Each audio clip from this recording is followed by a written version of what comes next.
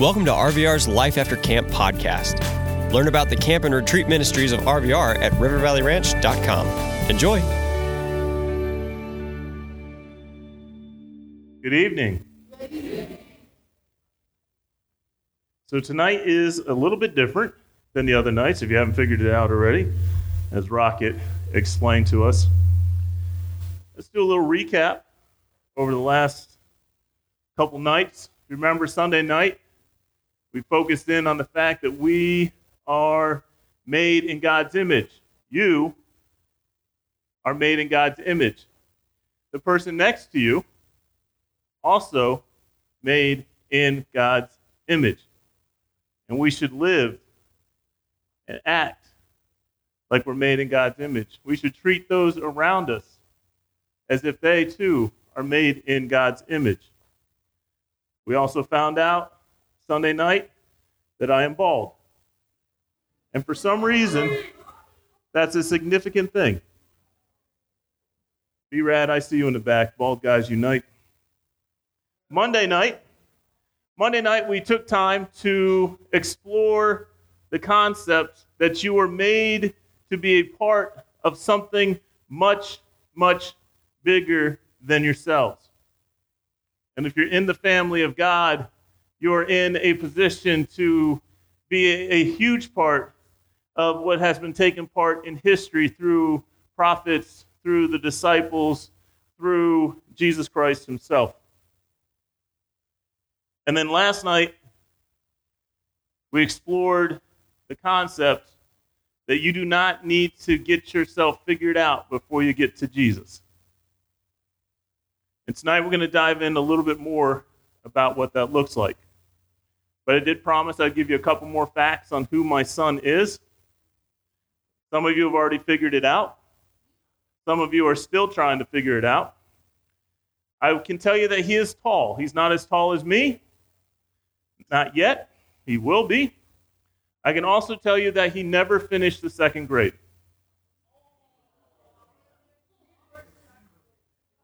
So, little shade going his direction. We'll figure that out. All right. Last night I said he's going to play several different instruments.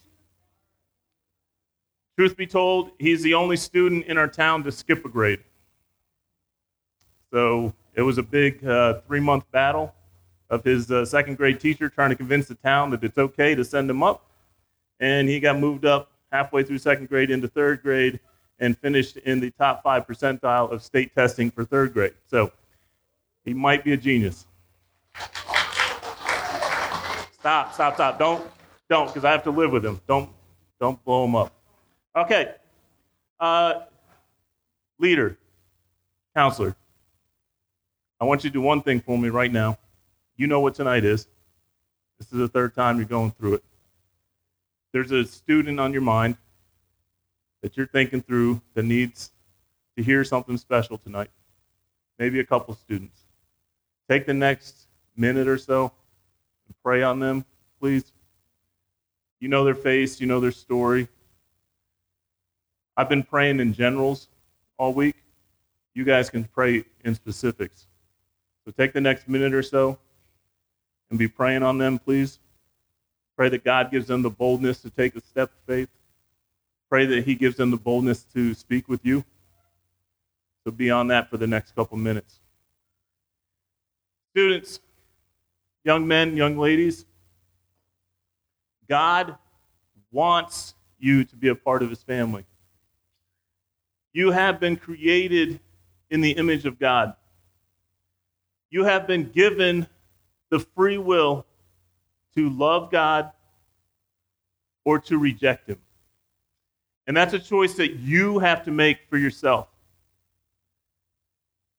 Not your parents, not your counselor, not your favorite social media influencer, not your friends. You have to make the choice for yourself. At the end of tonight, I'm going to ask you a question.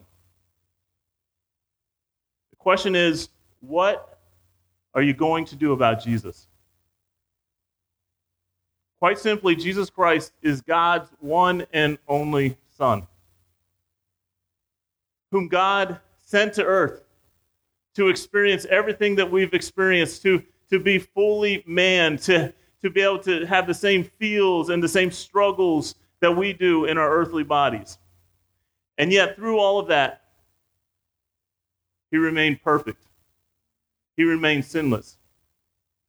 And then when he's roughly 33 and a half years old, they sent him to the cross to die. And during those hours on the cross, all the sins of the world, past, present, and future, were placed on him. And he was separated from his Father God and died. Then 3 days later, he rose again. He showed himself to over 500 individuals. He showed himself to his disciples, and he encouraged his disciples. And then after a few weeks, he went to heaven, where he lives today. He died. He suffered that separation from God because he loves you. He loves the person next to you. Like we saw in Romans 5, and we'll get to a little bit later, that while you were yet sinners, while we were still enemies of God, Christ died for us. I'm going to go over a couple unique stories tonight, different accounts in the Bible.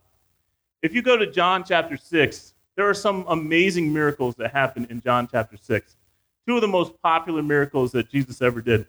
The first one was the feeding of the 5,000. You guys remember that story? All church people remember this story? Feeding of the 5,000.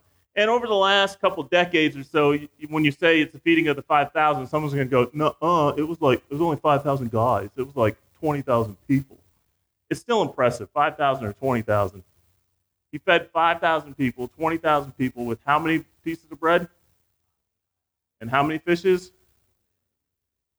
And then how many buckets of leftovers? Well, good people. Good job. This is one of the most incredible miracles of the Scriptures. It's the only one that is mentioned in all four of the Gospels. Each one of the men that wrote the Gospels decided this was important enough to write down. Then, even more impressive, after the day Jesus spent teaching the people, Jesus spent time multiplying the food so he could feed the people, physically feed the people there. After he spent time doing this, he sends his disciples away. He says, listen, go cross the lake, head on out. I'll meet you there later. So his disciples get into a boat, and they head across the Sea of Galilee to the town of Capernaum. That night, Jesus walks away on his own to spend a little time with God. And then in the middle of the night, while the boat that the disciples are in is enduring a bit of a storm, Jesus walks on water out to meet them. Amazing. Amazing. Two of the most incredible miracles. The next morning, the crowd of people that Jesus had just fed, they're getting up, they're gathering together, and they're trying to find Jesus. Where'd he go? They knew that the day before, after he fed everyone, there was one boat. That one boat went away, but Jesus stayed. So they figured, well, Jesus has to be around here somewhere. They're looking around for Jesus. But we know what? Jesus did what? Walked on water, met the boat away. Now he's in across the Sea of Galilee. John chapter 6, verse 22 says, on the next day, the crowd that remained on the other side of the sea saw that there had only been one boat there, and that Jesus had not entered the boat with his disciples, but that his disciples had gone alone. So they're looking for Jesus. Eventually, they discover that Jesus is not there. Some other boats come in, and they find out that Jesus is, in fact, across the Sea of Galilee over in Capernaum. So they decided to go and find him. Why do you think they're looking for Jesus? Go ahead, shout it out. What do you think? To thank him. Okay, what else? Say again? To thank him. That's two thank yous. That's good. They're hungry and they want more food. That's exactly why they're looking for Jesus. That bread, that fish was so delicious, they wanted to have it all over again. Or maybe this time, some kid will bring about some pigeon or some pizza or something like that, and he can multiply that. When they get to Capernaum and they find Jesus, now, I don't know if the whole crowd came, but a large majority of the crowd came looking for Jesus because they wanted more food. When they get to him, they don't ask him any deep theological questions. They say, Jesus cuts through all the stuff. In John chapter 6, verse 25, so they found him on the other side of the sea. They said to him, Rabbi, when did you come here? And Jesus says, truly, truly, I say to you, because he knows their heart. He says, you're seeking me not because you saw signs, but because you ate your fill of the loaves. Do not work for the food that perishes, but for food that endures to eternal life, which the Son of Man will give to you, for on him God the Father has set the seal. They ask him, when did you come here? And quickly Jesus realizes they don't really care when he came. They don't care how he came. They're just concerned that he left them. No deep theological questions. They only want to know when he had arrived. And Jesus cut right to the core of their issue. He says, you're not seeking me because you saw signs. You're seeking me because you're hungry. They wanted another meal. They wanted some more free food. Jesus knew that they did not have righteous intentions, but instead very selfish intentions on this. And that's like many of us. We have a lot of materialistic, a lot of greedy attitudes. We're constantly working for the food, for the attention that eventually is going to spoil. But not for the food that is going to last forever, which is Jesus Christ. They had a complete misunderstanding of God's ultimate plan. They followed Jesus for what he could give them. They wanted something now. They wanted something temporary, not eternal. Far too often, we look to Jesus for what he can give to us now. Maybe it's possessions, maybe it's power, maybe it's signs and wonders, influence, maybe it's simply just comfort. How many pastors and church leaders and Christian leaders have abused the name of God in search of recognition and power and success? They're trying to seek and grab that food that perishes. The food that supplies your natural wants, the food that supplies what your natural heart desires, is going to perish, is going to die, and it's going to pass away. But if you want strength, you want something that will never deplete, you want something that will be renewed and reinvigorated day after day after day, you need to seek the food that endures. You need to seek that which Jesus provides for us. It will supply all our spiritual wants, all our spiritual needs. It will nourish, it will strengthen our soul and spirit. Isaiah 40:31, but they who wait for the Lord shall renew their strength. They shall mount up with wings like eagles. They shall run and not be weary. They shall walk and not faint. Jesus wanted them to focus on satisfying their eternal hunger, not the temporary hunger that they had. Now, they were not wrong to be hungry, and perhaps even they were not wrong to look to Jesus to help satisfy that hunger. But in this moment, they wanted Jesus for their own purposes, to serve their own needs.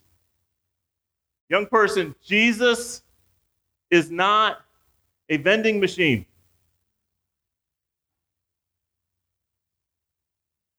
After he talks to them, the crowd asks him another question. They say to him, what must we do to be doing the works of God? So now they get a little spiritual on this. And their question leads directly to the explanation of salvation. And Jesus answered them, this is the work of God, that you believe in him who he has sent. You believe him who God has sent. Now, as good Jewish people, they wanted some way to kind of work in order to gain God's favor. But the Lord pointed them, this is the one thing you need to do to find favor with God. The one thing you need to do to be a part of the family of God is simply to believe in the one he sent, to believe in Jesus Christ. Later on in this back and forth conversation that Jesus is having with the crowd in John 6:40, he says, listen, this is the will of my Father, that everyone who looks on the Son and believes should have eternal life, and I will raise him up on the last day. This is the emphasis. This is John's writing. John is emphasizing the will of God. And the subject of the will of God is Jesus. Christian, young person, I'm sure in your life and leaders, counselors, I'm sure in your life you're asking yourself every day, what is God's will for my life? What is God's will for my life? What's God's will for my job? What's God's will for where I should live? What's God's will for what college I should go to? What's God's will for my career choice? What's God's will for the person whom I'm to marry? The Bible's not going to answer that for you. It's going to say that this is God's will. The absolute plan of God's will for all people is to believe in Jesus, thus gaining eternal life and having the opportunity to experience resurrection on the last day. This salvation is a gift from God. Ephesians 2:8-9 says, for by grace you have been saved through faith. This is not your own doing. It's a gift from God. It's not a result of works so that no one can boast. You can't earn this. You can't do enough good things to get this salvation. What do we need to be saved from? Go back a little bit further, back into Ephesians. It says you were dead in the trespasses and sins in which you once walked. You were following the course of the world. You were following the prince of the power of the air, the spirit that is now at work in the sons of disobedience, among whom we all once lived in the passions of your flesh. You carry out the desires of your body and your mind. You are children of wrath, like all of mankind. We're all sinners. We're all depraved. I love the song Amazing Grace because I love old hymns. Because old hymns don't beat around the bush. They get straight to the point. Amazing grace, how sweet the sound, saved a wretch like me. At birth, we are set apart as enemies of God. That sin nature that we've inherited. Romans 3:23 tells us that for all have sinned and fall short of the glory of God. All. What does all mean? All. Everyone. Good. We've got some smart ones in this room. There is nothing you can do to earn the love of God, the grace of God. We do not deserve it. That's why it's called grace. The old adage of God's riches at Christ's expense. Ephesians 2:1, you're dead in your trespasses and sin. You're separated. But then comes one of the great statements in Ephesians, but God. Ephesians 2, verse 4, but God, being rich in mercy because of the great love with which he loved us, even when we were dead in our trespasses, made us alive together with Christ. By grace, we have been saved. Remember what we talked about last night? Do you think you're too messed up to be loved by God? Do you think your sins are too dark? Do You feel like maybe you're in a cycle of darkness that not even God can get to? You feel completely unworthy of his love and salvation? Guys, I've been a child of God since I've been 4 or 5.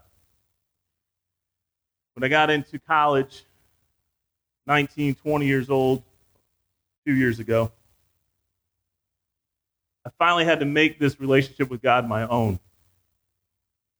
And one of the greatest realizations I came to, or had to come to, is that I'm not worthy of the love and the grace that God extended to me. And there was nothing I can do to get more of God's love. That's how incredible God is. That's how amazing the heart of Jesus is. That in the midst that we are not worthy, he still loved us. Back to Romans 5:8, while we were yet sinners, Christ died for us. And you can exchange that with a lot of different words. While we're still enemies of God, he died for us. While we were still sitting in darkness, Christ died for us. And you don't need to change to receive this gift. You don't need to do anything. God already did it for you. You can't earn it. God gave his one and only Son, and all he wants in return is for you to believe that, for you to trust in that. No righteous actions, no specific tithing, no good acts. There's nothing you can do that's good enough. All he wants is for you to just believe. I have 2 sons. One of them's here, so he's my favorite son this week. If someone came to me and said, you sacrifice your son, I'll save the whole camp. I'll spare them. But they have to believe in that process. I wouldn't do it. I don't think I could. I don't love you enough. And I have a spare son at home. That's my son. He's my flesh and blood. But God's love is called an agape love. The Greek word. It's an indescribable kind of love. As close as I am to my son, God was even tighter with his son. And I actually like some of you. God gave up his son. And one of the most terrible things that happened at the time was not necessarily the death of Jesus, but that when Jesus took on the sins of the whole world, God could not look upon his son. Think about this relationship that had happened for all of eternity, and in that moment they were separated. And that's when Jesus cried out, my God, why have you forsaken me? That's the kind of love that God has for you. He says, I gave you my son. All I want from you is to believe and trust in that. Like, no, God, but I can do so many things for you. I can help little old ladies across the street. I can tithe. I can serve in my church. I can be a good little boy. I can listen. I can do devotionals every day. But God, if I do all this stuff, that's good, right? It's like a slap to God's face. No. All I want you to do is believe in this. All those things are good. They're good. But that's not salvation. Romans 10:9-10, if you confess with your mouth that Jesus is Lord and believe in your heart that God raised him from the dead, you will be saved. For with the heart one believes and is justified, and with the mouth one confesses and is saved. Remember, the will of God is that all would be saved. No special words, guys, no special actions, no baptism, no sacrifice, no offerings. Just a very simple understanding. I am less than, And I need a God that is more than. Salvation comes to us inadequate sinners who realize that we need a Savior. One of my favorite accounts of Jesus comes from Mark chapter 9. There's a desperate father whose young son is suffering with a possession of an evil spirit. The spirit made the boy mute, caused him to have seizures, caused him to be foaming at the mouth. Mark 9, someone from the crowd answered, "Teacher, I brought my son to you, for he has a spirit who makes him mute, and whenever it seizes him, it throws him down, and he foams and grinds his teeth and becomes rigid. So I asked your disciples to cast it out, and they were not able." We have a desperate father who loves his son, who has heard about this Jesus, who knows that the only way my son is going to get healed, the only way this demon is going to be gone, is to go to Jesus. And when he gets there, Jesus asks Father, "How long has this been happening?" And he said, "From childhood." It's a long time. A long, long time. He goes on, he said, "Look, from childhood, this demon often casts him into fire, throws him into water to destroy him." And the Father says, "But if you can do anything, have compassion on us and help us." You see the word "if"? The Father's asking Jesus, if you can do anything. And when Jesus responds to the Father, he focuses on that one word, that one statement. And Jesus said to him, "If you can." He says, all things are possible for one who believes. Immediately, the Father recognizes the error of his ways. And what he comes back with is one of the greatest declarations in all of Scriptures. And it is something that I cry out on a regular basis. Immediately, the father and child cried out and said, "I believe. Help my unbelief." Help my unbelief. At the same time, this is an incredible statement of faith and an incredible admission that our faith is far from perfect. Each one of us in this room has struggled at one time or another with unbelief. We struggle with doubts. We are not sufficiently placing our trust, our reliance in Christ. When you reach this point in time in your life, who better to cry out to than God himself? Help my unbelief. Teen, if you have been here all week and you are continually hearing about this man Jesus, about his love, his life, his death, his burial, his resurrection, all on your behalf, but you hear all this, but something is not yet clicking, can I encourage you to simply cry out to God? Help my unbelief. Christian teen,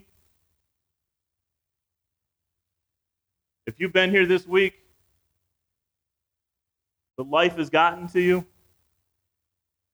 you question yourself, you question God, your doubts, maybe your doubts are larger than your faith. But you know you need God's help. Because it's up to your own strength and your own faith, you'll never make it. Maybe it's time for you to cry out, help my unbelief. We hope you enjoyed listening to this Life After Camp episode. Discover all of the year-round adventures at RVR and find out how you can support our ministry at rivervalleyranch.com. Thanks.